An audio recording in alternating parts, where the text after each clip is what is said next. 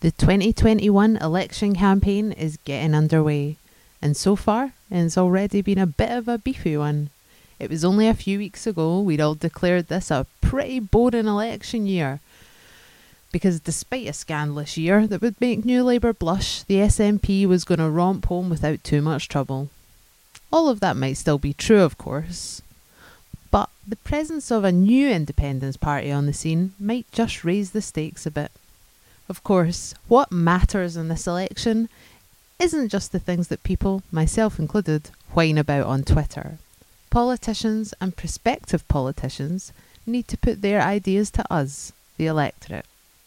My name's Kat Boyd, and I will be hosting a new weekly live politics show for Contour on the Scottish Parliament elections 2021, where we'll be taking the issues that matter direct to those who say they plan to do something about them.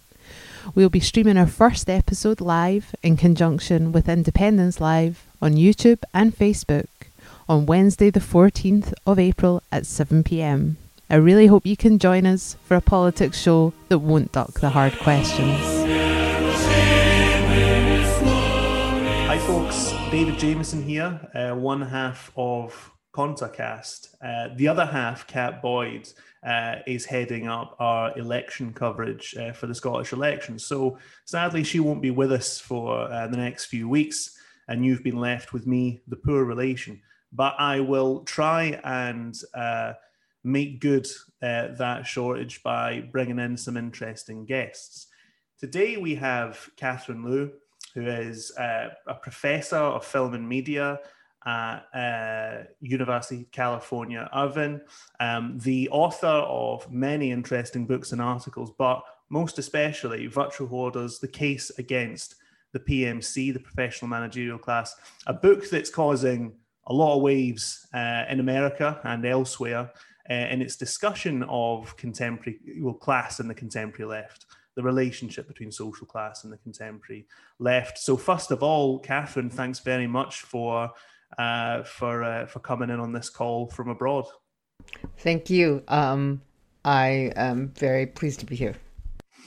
And to help me in this discussion on this book is James Foley, who reviewed the book for conta.co.uk. You can go and read his review of the book there.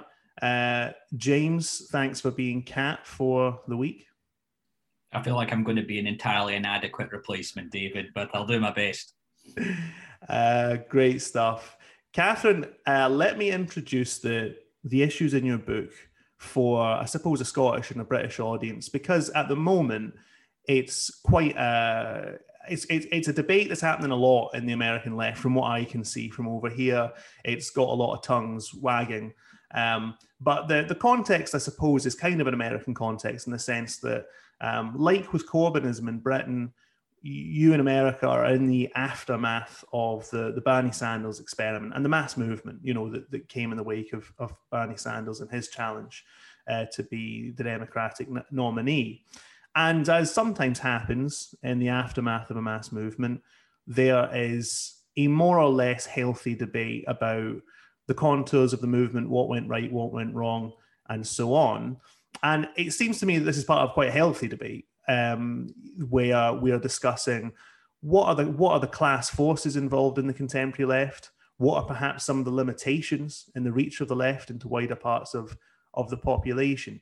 Do you think that that's the backdrop to the argument you're making here? Where do you see this argument as coming from?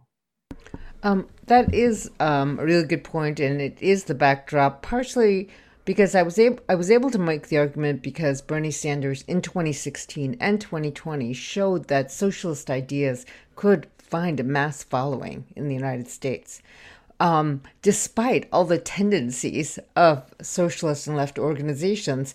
I mean, James's review was really funny about just his historical point of view of how eccentrics, sort of would join the socialist left because they thought this was the place where they could express themselves in the UK in the early part of the 20th century.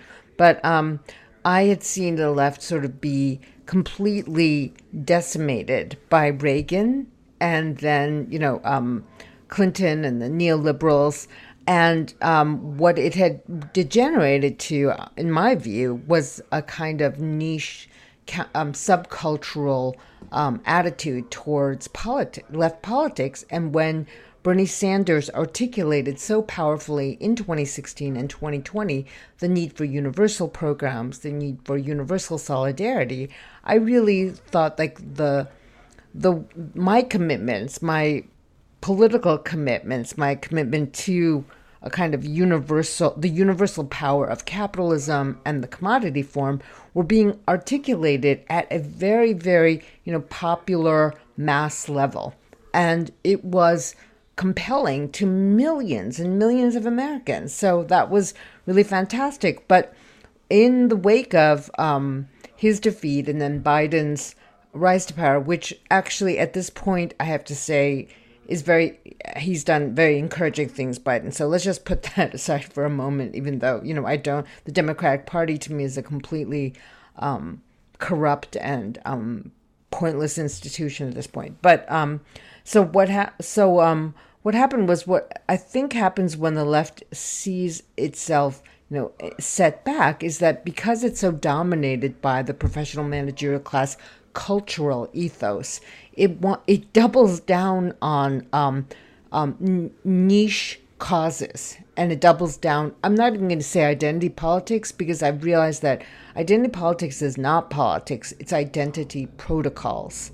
So it doubles down on identity protocols, and it loses its way. It loses its way because it's so dominated by aspirational professional managerial class people, white collar workers, and college graduates, because there is a huge divide now in the United States between those who have gone to elite liberal arts or private colleges, or more prestigious public colleges like universities like Berkeley, or to a lesser degree UC Irvine, where I teach, because it's much more popular in nature, I would say, less exclusive. Like the most exclusive colleges now are churning out these aspirational PMC members who are enforcing a code that is anti-Marxist, that is anti-socialist, anti-materialist, and anti-class analysis.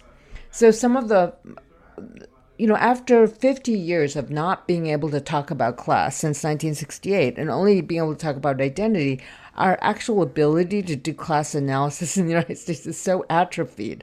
Like, one of the funnier critiques of me in my book is that, like, here she is pretending to be poor, Catherine Liu pretending to be poor because she's talking about class. And I was like, first of all, I never pretended to be poor. And second of all, are you so addled by identity politics that you feel like only poor people can talk about class, like only women can talk about gender? No, the dynamic of class analysis is something that Marx brought into the foreground of historical materialism, as you guys know. And he was poor, but he was from a petty bourgeois family.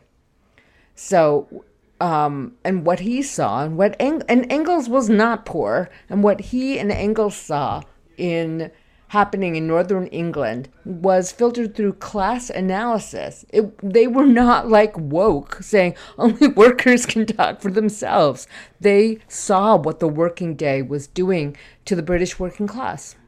And so I'm not saying I have that kind of insight that they did, but I do feel like I am continuing a legacy, because there was a huge truncation in my education, my growing up, in terms of class analysis. And now, because in many ways I'm also protected by tenure, I'm protected by age, I'm protected by gender, and because I'm an Asian American, I feel like I need to talk about this. And it will make me vulnerable to all these sorts of,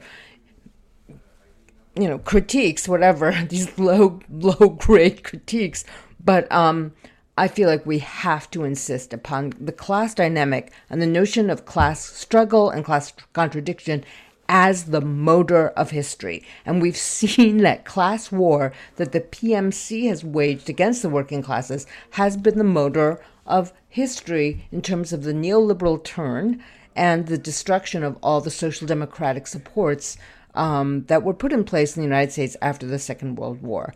I mean, I know the situation is different in the UK and EU, so you should ask me questions and I'll try to respond. But one of the ways in which I thought about the professional managerial class as an intermediate class that the Ehrenreichs talk about in 1977, intermediate between the capitalists and the working class. And they said they're very ambivalent about the working class, but they're hostile to capitalism. This is 1977. The PMC is no longer hostile to capitalism and capital. It has totally assumed the point of view and the interests of the capitalists, and it is more and more hostile, not ambivalent. It's purely hostile to the working class. So I want to go on and ask you for a kind of a slightly deeper definition of the PMC and how you see that as different from other types of middle classes that has been understood historically in capitalism. Before we get there, I just wanted to acknowledge the really good point you make about, because I get this as well, people say, well, you say that you're on the side of like working class politics or class politics or something like that, and yet you are middle class. So they even now think that class politics is a form of identity politics. They think that you're making claims on the basis of your own identity. That's how pervasive that political form has become.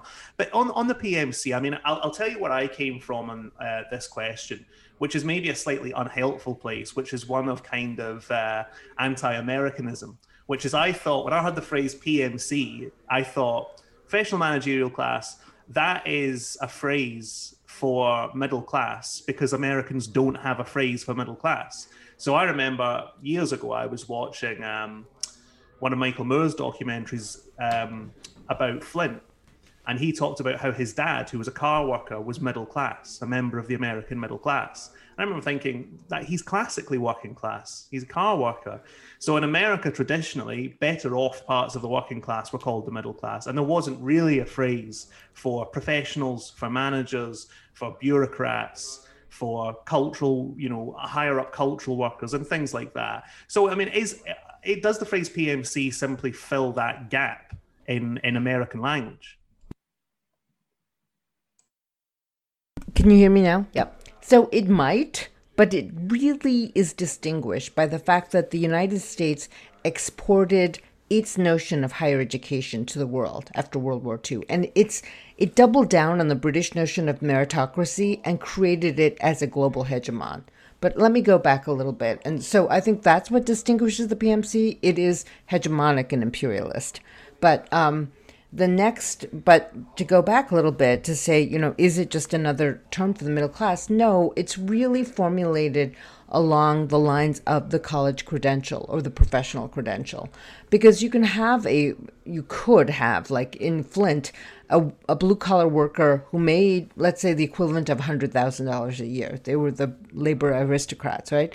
But they didn't have a college education. So in that sense, they were déclassés still. And that gap now has grown exponentially between those who are college educated and those who are non-college educated. So at the turn of the century in the United States, 19th to 20th, that's how old I am, the turn of the last century, the PMC made up a tiny, tiny part of the American population. Let's say they were doctors, lawyers, or even in intelligentsia, right, who had gone to college. I would say like numbers that, left-wing sociologists like C. Wright Mills showed were they made up 3% of the American population. As American capitalism has gotten more complex, as it needs managers and professionals more, that class has expanded exponentially. Today, it occupies about 25% of the workforce, according to the Bureau of Labor Statistics. The way that I like to define this class is it's a class which has jobs that require the college credential, and it is a class in which your work is not physical. Nothing you do has to do with your body. And I know that this is very commonsensical for European leftists, but it's not in the United States. So even if you made like $100,000 a year as an air condition repairman, which is incredibly dangerous and also very, physically intensive in California, at least, you are not a member of the PMC. And I think that takes a lot of confusion out of the class itself. So a lot of classical Marxists said to the Ehrenreichs, this is just the petty bourgeoisie. This is just petit bourgeois. But the petit bourgeois are also, intermediate classes. So the petit bourgeois, I would say, in the United States are like small business owners, farmers, people who were self-employed. This is like the myth of the American yeoman, right? That class is also in real trouble because you have all these big box stores moving in, the mom and pop shops are closing down, the family farm is being sold to Archer Daniels Midland because of, the monopoly on GMO seeds. That mythical yeoman petit bourgeois class in America is in trouble and shrinking. The PMC is more and more powerful, and it is an intermediate class that does not own enough capital to live on its rent, on its interest, but it completely identifies with financialization and speculation. So its most elite segment also is not attached to any notion of place. Like, this is also a feature of the class, is that you can take your job and go anywhere and do it. So the pandemic is really brought out this, stark difference between the people who actually work in a place, trapped in a place, have to be confronting other people, and people like me who work in front of a computer. Somebody emailed me and said they thought it was the email jobs, like people who can work by email. And, I'm doing distance teaching, but I also handle a lot of emails. So this class really is protected from a number of things that really affect the worker in a really profound way and damage the worker sort of in the classical Marxist sense of exploitation. So, which is not to say that PMC work does not damage you. It damages you psychologically, ideologically, and politically. But it is a class that is that might be stratified now, because at the lower end of it are unionized credential workers like the National Nurses Union. They're much more radical than the top level of the PMC, or teachers unions, for example. Uneven levels of progressiveness, but teachers came out and went on strike 2 or 3 years ago in a very, very powerful way. And so they are at the lower end of the PMC, but their work requires a credential. Now, with nurses, though, they are physically, they have to lift patients, so they're in this very liminal position with regard to the class difference. So that's what I would say is another definition of the PMC that I would like to cite that I find very useful, because C. Wright Mills also talks about, and Krakauer too, talks about how proud the lower level clerks were in Weimar Germany and in post-war America, because they could work in offices. And even though they were at the very bottom of large bureaucracies, these clerks and these office workers could, and they made low salaries, they could enjoy the amenities of office work. So the PMC, contemporary PMC today, I would say, are people who can work in air conditioning. And part of their job is to manage other people. So I think it's really important to have that, to separate out the professional, the managerial, and the question of class, and to say that this class is distinctive within American imperialism, because American higher education has become an $1 trillion industry. Everyone pursues prestige. No social democratic country, England, I'm going to put aside. But so, for instance, in Germany, because the universities are virtually free, there is no hierarchy of prestige. Germans are less, go to college now at an instance less than in the United States, but it's because they have a really healthy, functioning technical school and apprenticeship program for highly skilled craftspeople and to train people in industrial production. So we don't have that anymore at all in the United States, except for, large public universities like the one that I work for. But we've exported this model of prestige abroad. And so it's no accident that the sort of Asian elite all want to come to the United States and go to college. I think they do with the UK too, because the UK has, is exporting prestige. Yeah. Is exporting its prestige industry of a higher education to the rest of the world. But this pursuit of prestige, this pursuit of the credential that has become more and more of a zero-sum game, but that supposedly will guarantee you a place in this class, this is a very particular American export that has been the imprimatur of American imperialism since the Second World War. So you have all these guys from Harvard or Chicago who go around to Chile, and they after Allende is put down, and they try to put in austerity and neoliberalism there. But the right-wing Chileans are really proud because they're like, they're from the University of Chicago, they're from Harvard, they're going to come and murder us, murder our economy, but they're so smart. And so that's how I'm doing a cartoon version of American imperialism, but that's how it works in the Cold War era. We'll have to take you up on one point there, Catherine, because air conditioning is really not a big factor amongst the Scottish professional elite, I have to say. So many might not appreciate exactly what it is you're talking about there. I know you have visited Scotland, so you'll appreciate what I'm on about. What I did want to, I completely agree with you about all academics here, and I work in higher education, do have an unhealthy obsession with liberal America. They take all their metaphors increasingly from liberal America, even when they're completely inappropriate for assessing their own societies for which they are part. I recall Alex Hochuli in one of our interviews mentioning that in South Africa, Black South Africans have started referring to themselves as minorities, for instance, or at least the ones that have had a higher education have started to do so, purely on the basis that they learn everything from America, and that is increasingly part of the culture. One of the points I wanted to also maybe pay a bit more attention to is the politics of some of this, because it seems to me that while all of what you're saying is true, particularly in this sort of high era of neoliberalism, that perhaps since 2008, what you've seen is an overproduction of graduates, and many of them pushed downwards, either into other parts of the economy, or for individuals such as myself, I'm in officially a postdoctorate position, but nonetheless at the same time, I'm probably not paid that much more than an average worker in the economy. And so that level of differentiation is gone. Now, many of us who were initially optimistic about this scenario probably thought, well, many of these people are going to form unions, they're going to join the left. And in a lot of ways they did. But could you also talk about some of the potential drawbacks that have happened since then? Because as one person put it previously, we've seen them drawing together a bit economically, but it's also seen some processes of increased cultural differentiation, where younger elements of the PMC are increasingly determined to differentiate themselves from the working class on a cultural level.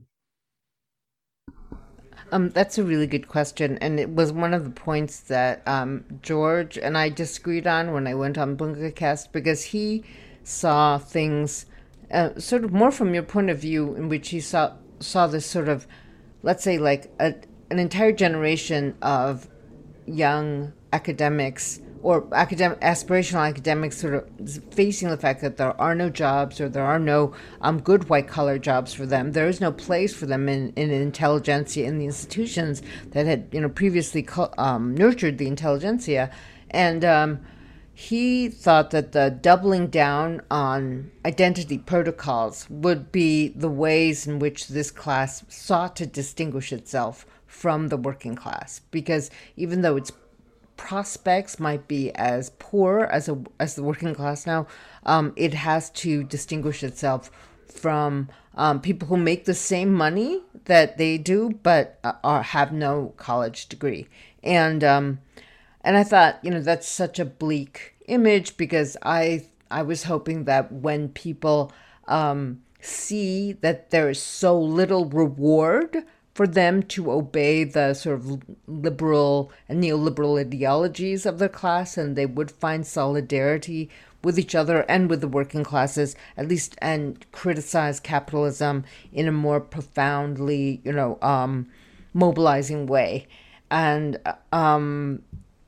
you've caught me at a weird time, because I've just been like Twitter mobbed and Twitter hated, but I feel like, okay, so those people who are very online, they are the ones who are very aspirational, and they will toe the line with regard to these differentiations and distinctions that you were just mentioning, James.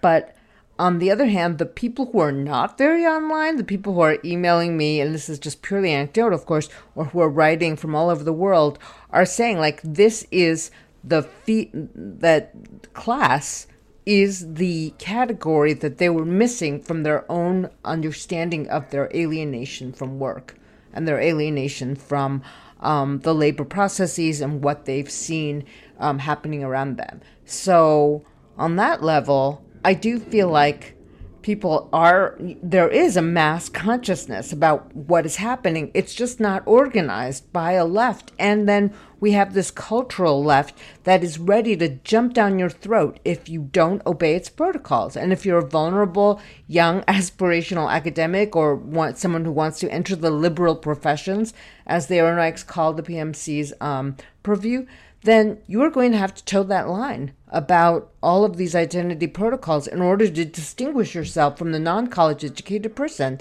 And it is a kind of the kinds of thought conformity within the sort of aspirational class is partially enforced out of fear and partially enforced out of this like false consciousness identification.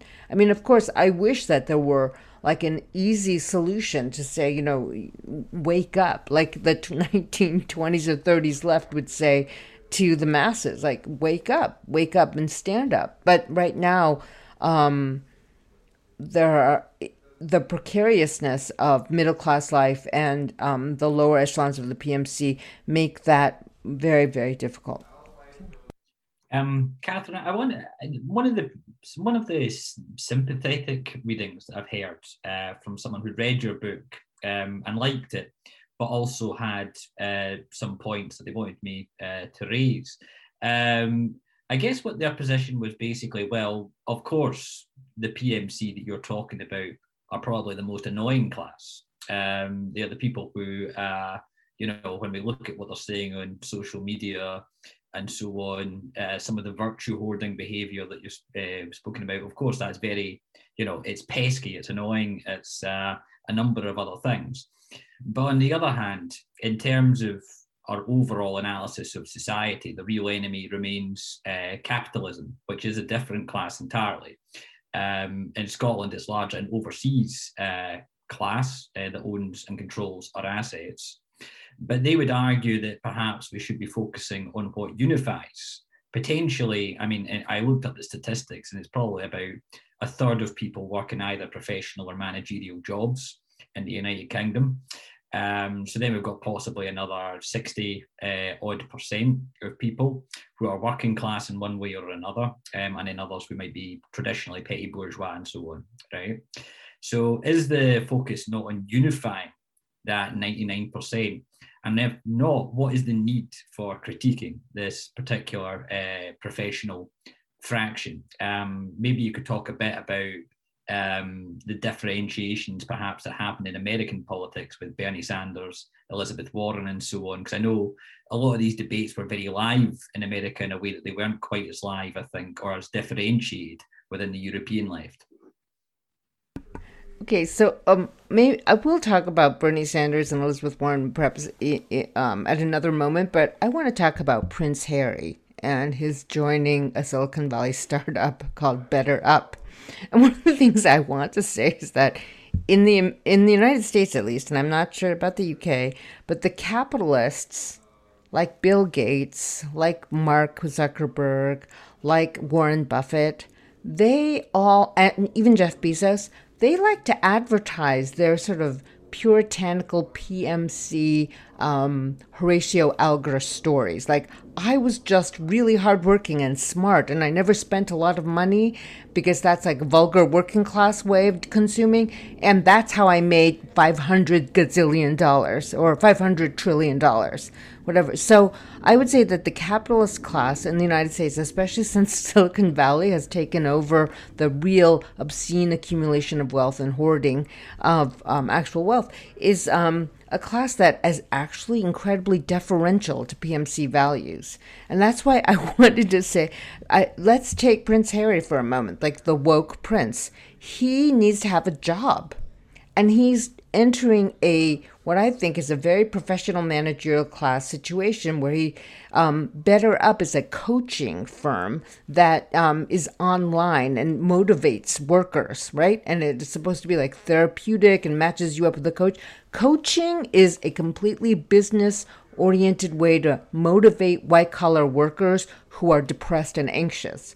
And this is the kind of organization that your aristocrat, a young man who should just go and spend his ill-gotten wealth in silence somewhere in a moldy castle, perhaps in Scotland, and stay the fuck out of our view, is now participating in a PMC-dominated culture industry. So that's why we need to criticize its values. That's why we need to isolate its values, because it is a new ruling class. Because even European aristocrats have to get jobs and assume its values. I don't know how this happened, but in the olden days, in sort of industrial capitalism, you had these decadent, wealthy, over-consumptive people who, showed no restraint in their appetites or something. And today we have these like lean, mean, puritanical, ascetic types who are, demonstrating the proper use of capital and the proper use of time. How about that one, James? That is very, I guess it's a point we actually discussed, or David discussed in the previous podcast, because what that I think signifies in terms of Prince Harry. I don't know why we keep coming back to Prince Harry on these podcasts, but it just, Meghan Markle just keeps coming up. I don't know what it is, right? But I think in your previous interview with Darren McGarvey, who's a sort of Scottish public intellectual who talks a lot about class, we're talking about the fact that in the olden days, the middle class of this country would have aspired to be like the British royalty, or like the British aristocracy with the country pad and, the Labrador and the barber jacket and all these types of things. Nowadays, the British aristocracy and the British even royal family aspires to be a Silicon Valley sort of PMC worshipping type elite, as you say. Case in point. I mean, now you have the British aristocracy aspiring to be like a disruptor and a PMC entrepreneur.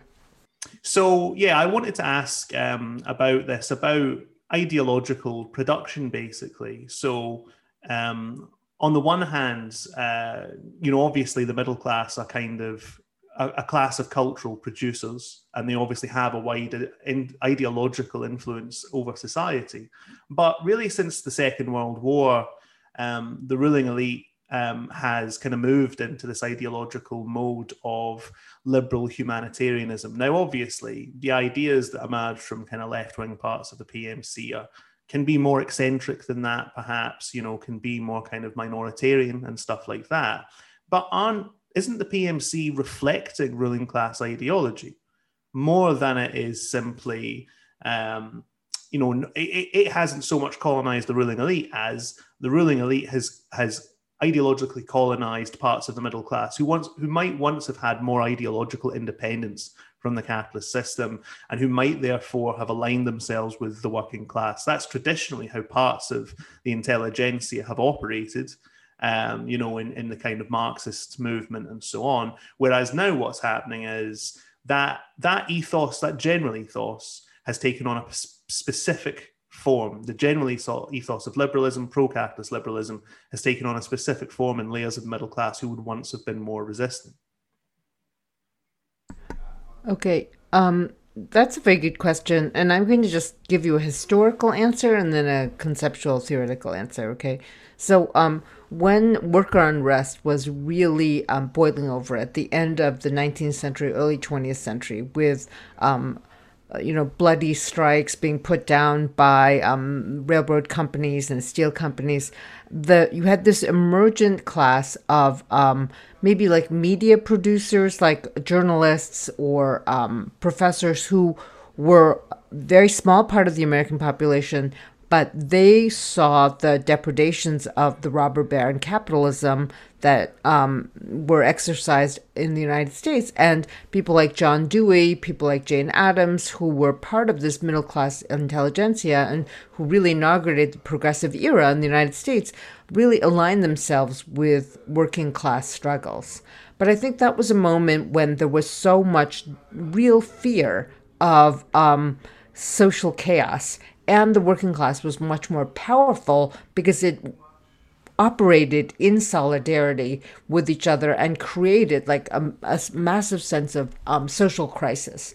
And so what you have then is, with Jane Addams, the invention of social work in Chicago with their settlement house, and with John Dewey, the invention of tenure and academic freedom within higher education, so that researchers were not beholden to, mediocre and Philistine funders of the U.S. university system.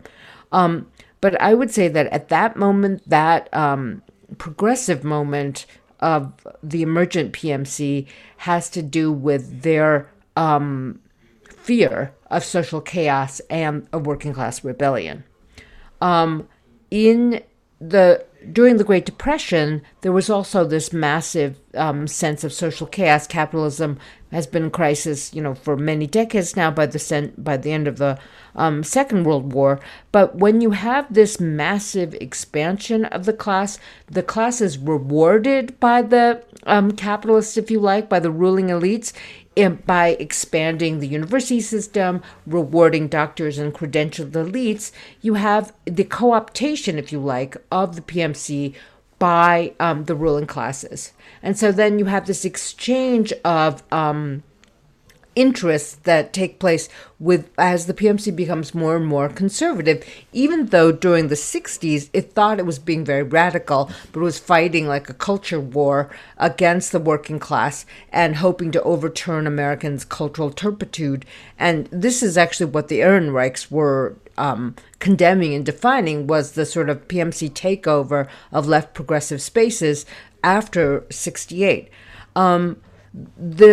If you want to, think conspiratorially for a moment, the capitalists realized by the end of the Second World War that it would be much better for them to reward a progressive class enlisted in a fight against communism. The Cold War is really important at that point.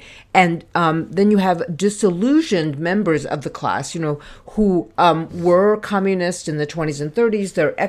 They're oppressed by McCarthyism, but they're also confronting the Stalin legacy in the 50s. And you have the elites of, the New York intellectuals moving from the left to the right during this period of time, when you have it's sort of overdetermined. You have both the expansion of the PMC, its more copious rewards by a capitalist ruling elite that wants to stabilize the American social body. And then you have this deep disillusionment with what has happened in the Soviet Union. You have the hardening of positions in the Cold War. And I would say the Cold War creates all of these powerful instruments whereby the ruling elite can buy the PMC, think tanks, universities, the media, private foundations. Today we know NGOs. All of that becomes massively corrupting to a class that did not have to align itself with the interests of the ruling elite. I just wanted to ask, Catherine, one of the things I tremendously enjoyed about the book was the refreshing slaughter of sacred cows. And one in particular was the Occupy movement came in for some stick during your book, as did many other fringes of the far left that has emerged over the years. Now, the interesting thing for me about that is obviously we often saw these things initially as being the seeds of a new working class type of politics, the 99%, all this sort of stuff. Can you talk to us a little bit about what you think might have went wrong, and what lessons might be learned for socialists in the future? Well, Occupy really represented, something that you evoked earlier, which was, the younger college-educated people an intelligentsia who were dropping out of this very copiously rewarded class, that I had described, and facing sort of stark economic a stark economic future and the creation of solidarity that could be possible thereof. But I think in the end, you have to. I have to admit that this class is so corrupted that the college education that we receive, the acculturation into this class is so deeply corrupt in the United States that if you have a movement that is led by college-educated progressive elites who are trained in this language, that movement will not become a mass movement. It will not understand solidarity as such. Bernie Sanders, uniquely does not represent that kind of person, but he was able to create a coalition, but he did not ever pay fealty to this language in which we are language of pluralism, a language of multicultural diversity that was really imposed upon us during the 90s when Bill Clinton was cutting the social welfare system, but also promoting multiculturalism with the other hand. And Sanders represented someone who didn't do that. So I have no hope for this class as any kind of leader within left progressive movements. This is why the only thing we can do is sort of isolate its tendencies in order to dissolve its ideological hold on us. The other thing I was going to say to David's question earlier was that the PMC now operates as an incredible engine of ideological production to justify inequality and stratification. And part of that has to do with its very identity, because it's like, we went to college, we're special, like we learned this. So we may not have as much money as we want to, but we're just different from normal Americans. There's this hatred of the masses that is actually like more in alignment with right-wing cultural critics like Ortega y Gasset in the interwar period in Europe. There were all these right-wing intellectuals who just had like deep contempt for ordinary people, for working class people. And I think there's that in spades within this class. And it's part of its cultural revolution that it feels like it successfully prosecuted in the 60s. I think it's interesting how extreme this has become in the United States, because you always think, that what goes on in California in America will be with us in, a decade or less. I don't know if people in the British left, for example, know that a lot of the kind of civil rights movement legacy organizations, that a lot of kind of PMC kind of what appears to be kind of the ultra left parts of academia in America, for example, backed Proposition 22 in California, where you live. Like, I didn't know about this until I heard about it on a left-wing podcast. A lot of the people, like the language of intersectionality and so on, was used to back Proposition 22, which was a piece of legislation that basically made it easier to to exploit kind of Uber-type workers, platform workers. And they said things like, well, Black families like the labor flexibility that comes along with this. So they used the language of intersectionality to say, you don't understand Black culture. Black people like these looser regulations on labor. That blew my mind. I did not understand how extreme this had become, that there are now forms of kind of like racial essentialism that are being used directly to attack the working class. I had no idea of that. I don't know that specific example, but there were I knew people who were organizing against Prop 22, like for the rights of gig workers to be defined as workers, right? Mm. So they were up against Uber, they were up against Lyft, they were up against this multi-million-dollar campaign to misinform Californians about what it meant. And one of the things that Uber and the Silicon Valley types were able to put out there in the general population was that Uber drivers like to be contractors because it allows them to be more entrepreneurial. And this many Uber drivers voted for Prop 22, I guess. So what happened was on the app during this period of time when the proposition was being debated, if you accepted a ride from Uber, you had to also press a button that said, I like Prop 22. So that's how they got the numbers to say, even our drivers like this. So this language that you would rather be an entrepreneur rather than a worker was something that they were that they had extracted out of this algorithmic interface that was oppressing their drivers to begin with. And so a lot of Californians weren't paying much attention, or who thought of themselves as progressive would see this and think, oh yeah, this is a worker supported proposition, so I'm going to vote for it. And what happened was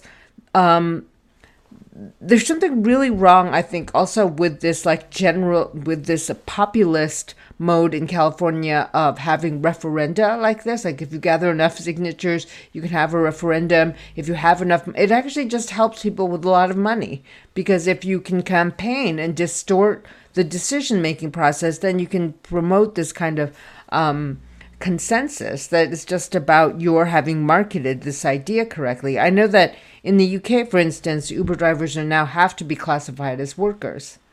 That's the only way you can go up against these people. It's the only way. And the whole idea of being an entrepreneur and driving your car is risible, because it shows that after expenses, waiting, all this other stuff, Uber drivers actually make almost less than minimum wage. And it's because they have no other options with regard to stable employment that they're doing this job. I mean, it makes things really good if you're riding Uber as a consumer of the service. But yeah, that I did not know about the sort of racialization of the rationale. But yeah, things are, it is very extreme, and I do think it is going to be exported. And I do think the most craven aspects of the European politician or the UK politician, the most craven of them, are getting ready to adopt this language. Just wanted to come back to a previous point you made, because you made a critique of some of these forms of politics as being rooted, and I would agree, in elements of right-wing philosophy, essentialism, probably a degree of the postmodern critique of Marxism and many of these other things. But on the other hand, it's probably a relatively common critique of your own work, and I'm sure we've all had this critique at some point or other, that there is a degree of what's been called class reductionism, and that this itself lends itself to right-wing conclusions. I'm sure it's a critique you've already heard. How do you feel about it? Class reductionism? I say more class reductionism. No, okay. So once again, I want to ground this in concrete examples. I don't know if you've read Jefferson Cowie's book, "Staying Alive: The Last Days of the American Working Class." In it, he documents the fact that during the 60s and 70s, unions within themselves were fighting for the questions of identity, racism, representation, misogyny, and that there were all these unions who were actually, there was a union leader. He opens the book with this example of a union leader in United Mine Workers Union who did represent this more enlightened view of identity of women, of minorities, and he was assassinated. His entire family was assassinated by the UAW establishment. We don't hear about these kind of inter-union struggles, and the unions were never able to realize an organic diversity because of the ways in which their power structure had been monopolized by these really thuggish, mafioso-ish types who dominated. And so today, some of the most progressive unions with regard to identity are female-dominated unions, like the National Nurses Union or the Flight Attendants Union. And there you have this very organic, coming out of workerism, an idea of the need to recognize gender discrimination or racial discrimination within unions themselves, and to sort of have that process worked out within the union itself.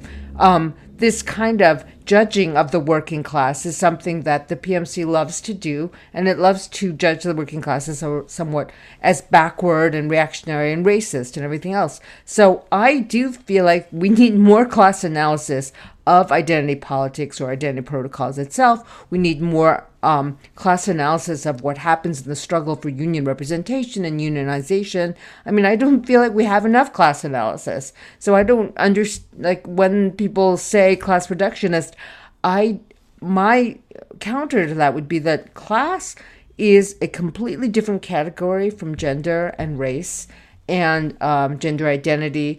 It trumps all of them, because the difference between the working class woman and the PMC woman is absolute. And the difference between but it's also universalized and transformed and can be translated into the difference between the working class African American man and the PMC African American man.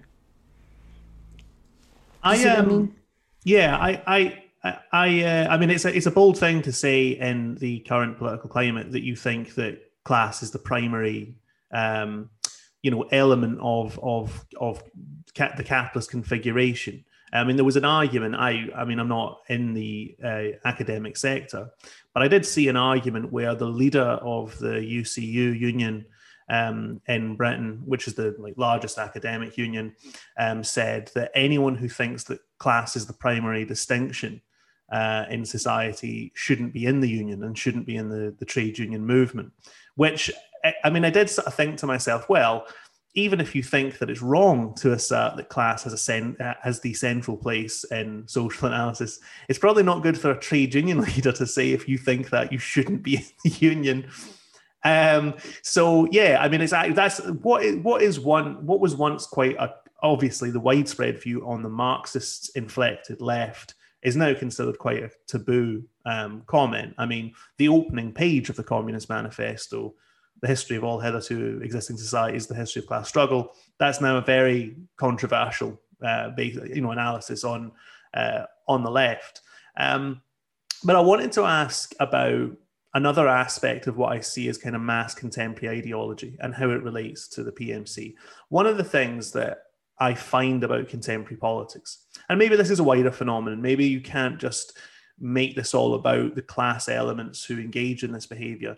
One of the most interesting elements of contemporary ideology is the sheer paranoia that accompanies politics. Now, on the right, that's obvious, but it's been there for quite a long time. Paranoia is often a political mood on the right. So, evangelicals around Trump and stuff were saying things like, if Trump loses this election, America belongs to the devil, right? But we're kind of used to that on the right. But you also heard that echoed on the broad left a lot. So obviously in America, in January this year, there was a mob of protesters who refused to accept the outcome of the election and attacked the Capitol, and it was spectacular and appalling and all that. But this instant consensus emerged, and to me, it was perhaps one of the strangest things that I've ever witnessed in politics. I was watching the coverage on BBC News 24, which is, of course, the most mainstream, dominant kind of broadcaster in Britain. It's the official sensible line of society. And they were saying, the American correspondent on the BBC was saying, this is the launch of a second American Civil War, right? What we're witnessing is an attempt to overthrow American democracy and establish a dictatorship. I mean, that is how serious the language was. And I remember watching it thinking, I'm a left-wing person. I've been on lots of stupid demonstrations and fun demonstrations that they weren't. I mean, one or two of them were quite stupid, but I've occupied university buildings and, all this kind of stuff. I know what that craziness is that's happening right now. This is not an insurrection to overthrow history's most powerful state. But on the kind of PMC ideologically inflected left, this became an absolute certainty that we had just witnessed attempted fascist seizure of power in the heartlands of the world system. But this is everywhere, this attitude. Brexit, for example, could have been viewed as a relatively common or garden global political development. I mean, Britain was once not in the European Union. Other countries in Europe aren't in the European Union. It's actually not that spectacular. Do you know what I mean? I mean, it was an interesting world historic development, but this idea quickly, I mean, some liberals in Britain refer to Britain now as rainy fascism island, and there's this whole culture of identifying everything as kind of authoritarian or fascist or a seizure of power by some shadowy corporate elite and so on. Is this related to, again, the influence of middle strata in society? Because if you look at the history of the 20th century, it's often been when middle-class regimes came to power, for example, in parts of the third world or the underdeveloped world, whatever you want to call it, the middle-class character of the leadership of those states was often what led to violence because they felt endangered by much more powerful social forces. Is it being trapped between capital and larger elements of the population, like the working class, that creates this mood of paranoia?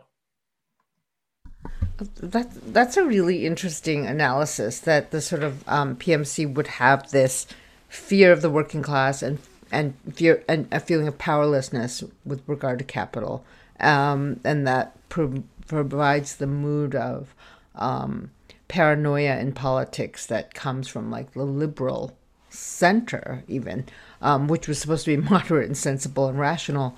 So what you're saying is that there's a kind of irrationality that has taken over politics on both sides of this political spectrum.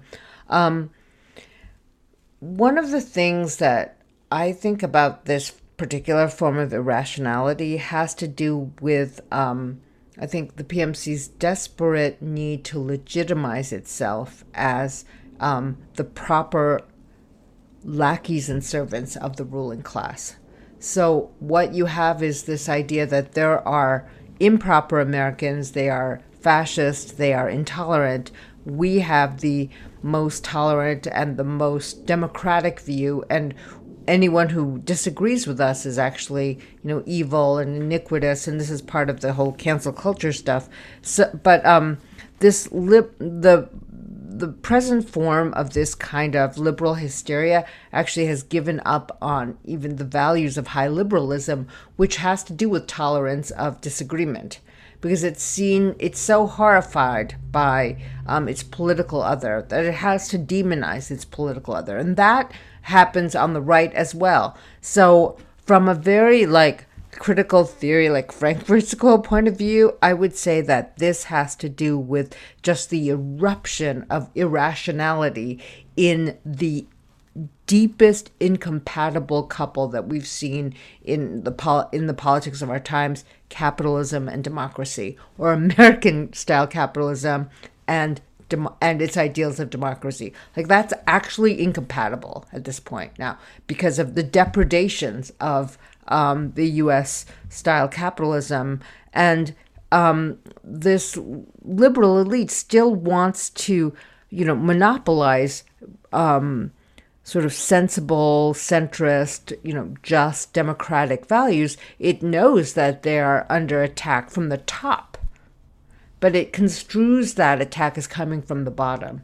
And that is just the deepest form of irrationality. And then it styles itself. And this is something I think comes from my sense of really, really not participating in Christendom or in Judeo-Christianity at all, and having this point of view completely outside of this system. And I see them as crypto-Christians, Puritans, even though they are horrified by evangelicals. The vanguard element of the PMC really sees itself as deeply virtuous, and everyone else is smeared by sin. I mean, you gave us, the Scots gave us this particular form of Calvinism and capitalism, so thank you, Scotland. But it is vicious because it justifies wealth as a form of grace. It justifies power as a form of virtue. And it is so deeply irrational, so deeply ideological, and the more it holds on to that irrationality, the more capable it is of reproducing the ideology of the hegemon. I guess we should take this opportunity to apologise on behalf of Scotland. Maybe we owe the world reparations or something. I don't know. Please, because problems of virtue we have imposed. But what I was going to say in terms of what, I mean, and this is probably reflecting some of your own interests, clearly there has been a major shift in terms of the way that the PMC thinks and views the world, because certainly when I was first at university, the dominant creed was postmodernism if you were in culture, or it was sort of a sort of scientific, technical type view of the world. And liberalism was relatively open, right? So the classical liberal was all about tolerance and like listening to a diversity of views and a sort of ironic spirit, you know what I mean? Like, which was there in postmodernism as well. Like, you didn't want to take any definite moral positions on everything. You wanted to be ambivalent and ambiguous all the time and so on. And what's really developed, I think, and does seem to me this has been mostly since 2008, is this more moralized and hysterical aspect to liberalism. And also, as David and yourself have both pointed out, a tendency towards conspiracy theories. I mean, probably best epitomized by Russiagate in America. But I think the tendency towards conspiratorial thinking is there amongst the entire elite. My own interpretation of that is that it's to do with having less purchase on the world and having like less political sway, because I guess if you were a centrist liberal in the 1990s and 2000s, it always seemed like everything was always going your way and everything was always going to get better and globalization was always going to make us richer, and you had the ideas and all the people in the past were an idiot, and we had discovered the way. It was the end of history, as everyone used to say. And it's that deep uncertainty that comes after that moment that they just have not been able to handle. But I think you're right in terms of the fact that their primary reflection of that, even though in a sense that they know this is untrue, they do tend to blame the masses, like, and to try and differentiate themselves from the masses, even though they know this is alienated, irrational forces are coming from, in reality, not just the ruling elite, but more the forces that the ruling elite actually represent, the forces of capital and so on, trying anything it can to try and turn a profit in an era where profits have been diminishing and the sources of potential, you know, I mean, capitalism is, apart from anything else, I mean, regardless of its evils and its moral failings and all these other things, it's slowing down. It's not as innovative as it was, and it's not going to guarantee, therefore, a successful political order, as you say. Yeah, I agree. I wanted to add another thing about this particular paranoia and irrationality, especially with regard to the masses or the working class or even the concept of class in general, is that one of the things I really do not appreciate about left liberal attitudes about organizing or politics in general is that they're always innovating on some level, some kind of lesson like gender studies or postmodern studies that they need to teach the working class. The working class doesn't need postmodernism. It doesn't need Judith Butler. You know, and I feel like, but they're like really into listening. That's like a very like PMC thing, managerial thing to say now. Like if you have a racist incident in your school or in your university, you're like listening. And I'm just like, you guys should listen to people more. Just STFU and actually listen. And I don't feel like they're capable of it. And I don't really have, like, you guys have a much more global view of this, maybe more Olympian. But right now I feel like I'm just in the trenches, and I just want to fight them on these levels, because I feel like the political impasse that you just described, James, is not going to be solved until we can dispel the illusion, the spell that they've cast over us. I mean, one of the things about what you're saying there is clearly there's always this idea that, well, the working class is out there and we should listen to them because they're victims. But on the other hand, we have to be a bit cautious about this because the working class is inherently bigoted, and has all these different problematic attitudes and so on and so forth. And as you're saying, part of what is hidden in that whole analysis is that throughout much of the 19th and 20th century, the working class was always the vanguard of any progressive cause that you care to name, from anti-racism to votes for women to whatever it happens to be. Like, and these traditions emerged very often autonomously from the working class itself. And a lot of this stuff sort of gets hidden in this whole approach to politics.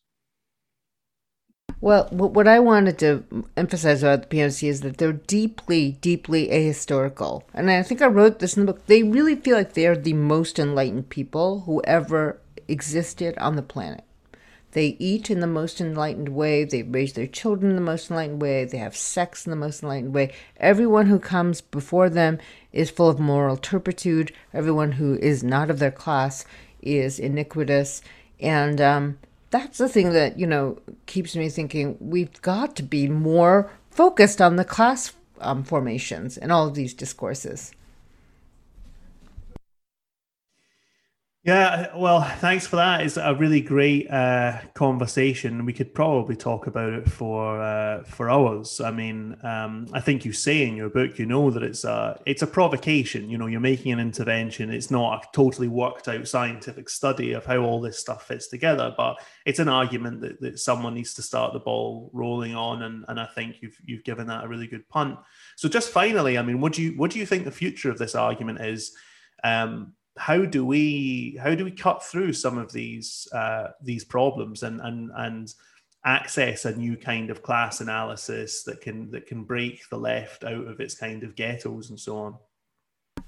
Well, one thing I hope for is that the rest of the world is less beholden to this vision of the world, the American PMC vision, and that there can be a truly dissenting point of view. I'll tell you, among my students who really can understand and identify with class analysis are actually my students from the People's Republic of China. Now, we hear PRC, they're so totalitarian, they're capitalists, but they're state capitalists, and they don't know what they're doing, and they just want to take us over, and there's all this paranoia and irrationality about Chinese, the Chinese economy, the Chinese student. But I'll tell you something that gives me perhaps more hope is that I'm, educating a lot of these middle class kids who their parents send out to the United States to study.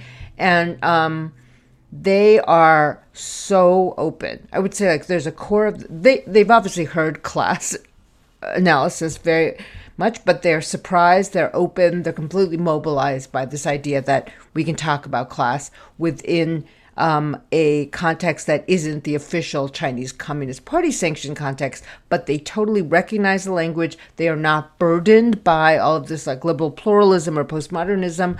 They understand what is happening. They understand what happened to China, the class divisions, the rural urban divide, and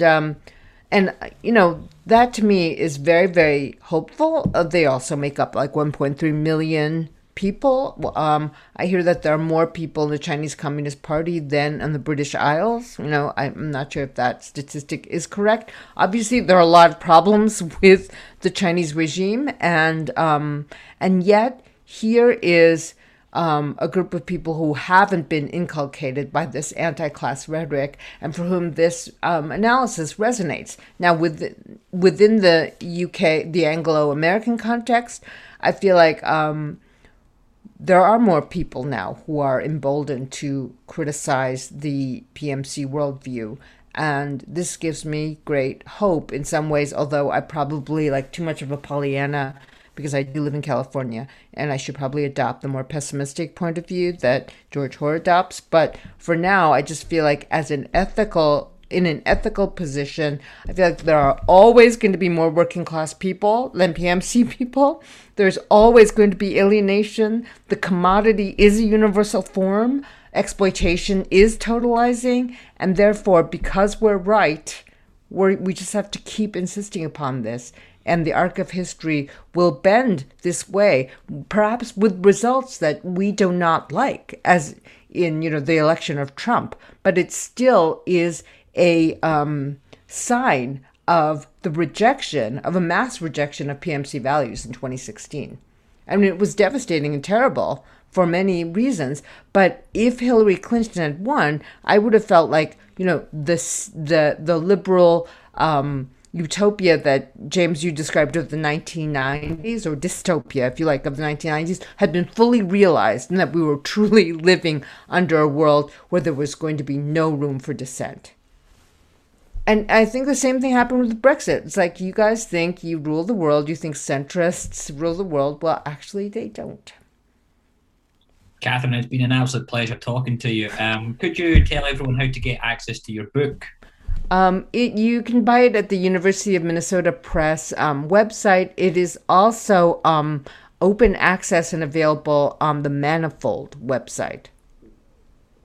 Fantastic. Thanks very much for that, Catherine. And thanks very much, James, for joining me for this podcast. And to all our listeners, stay tuned for some more guests and for election reportage from Kat. But yeah, thanks very much.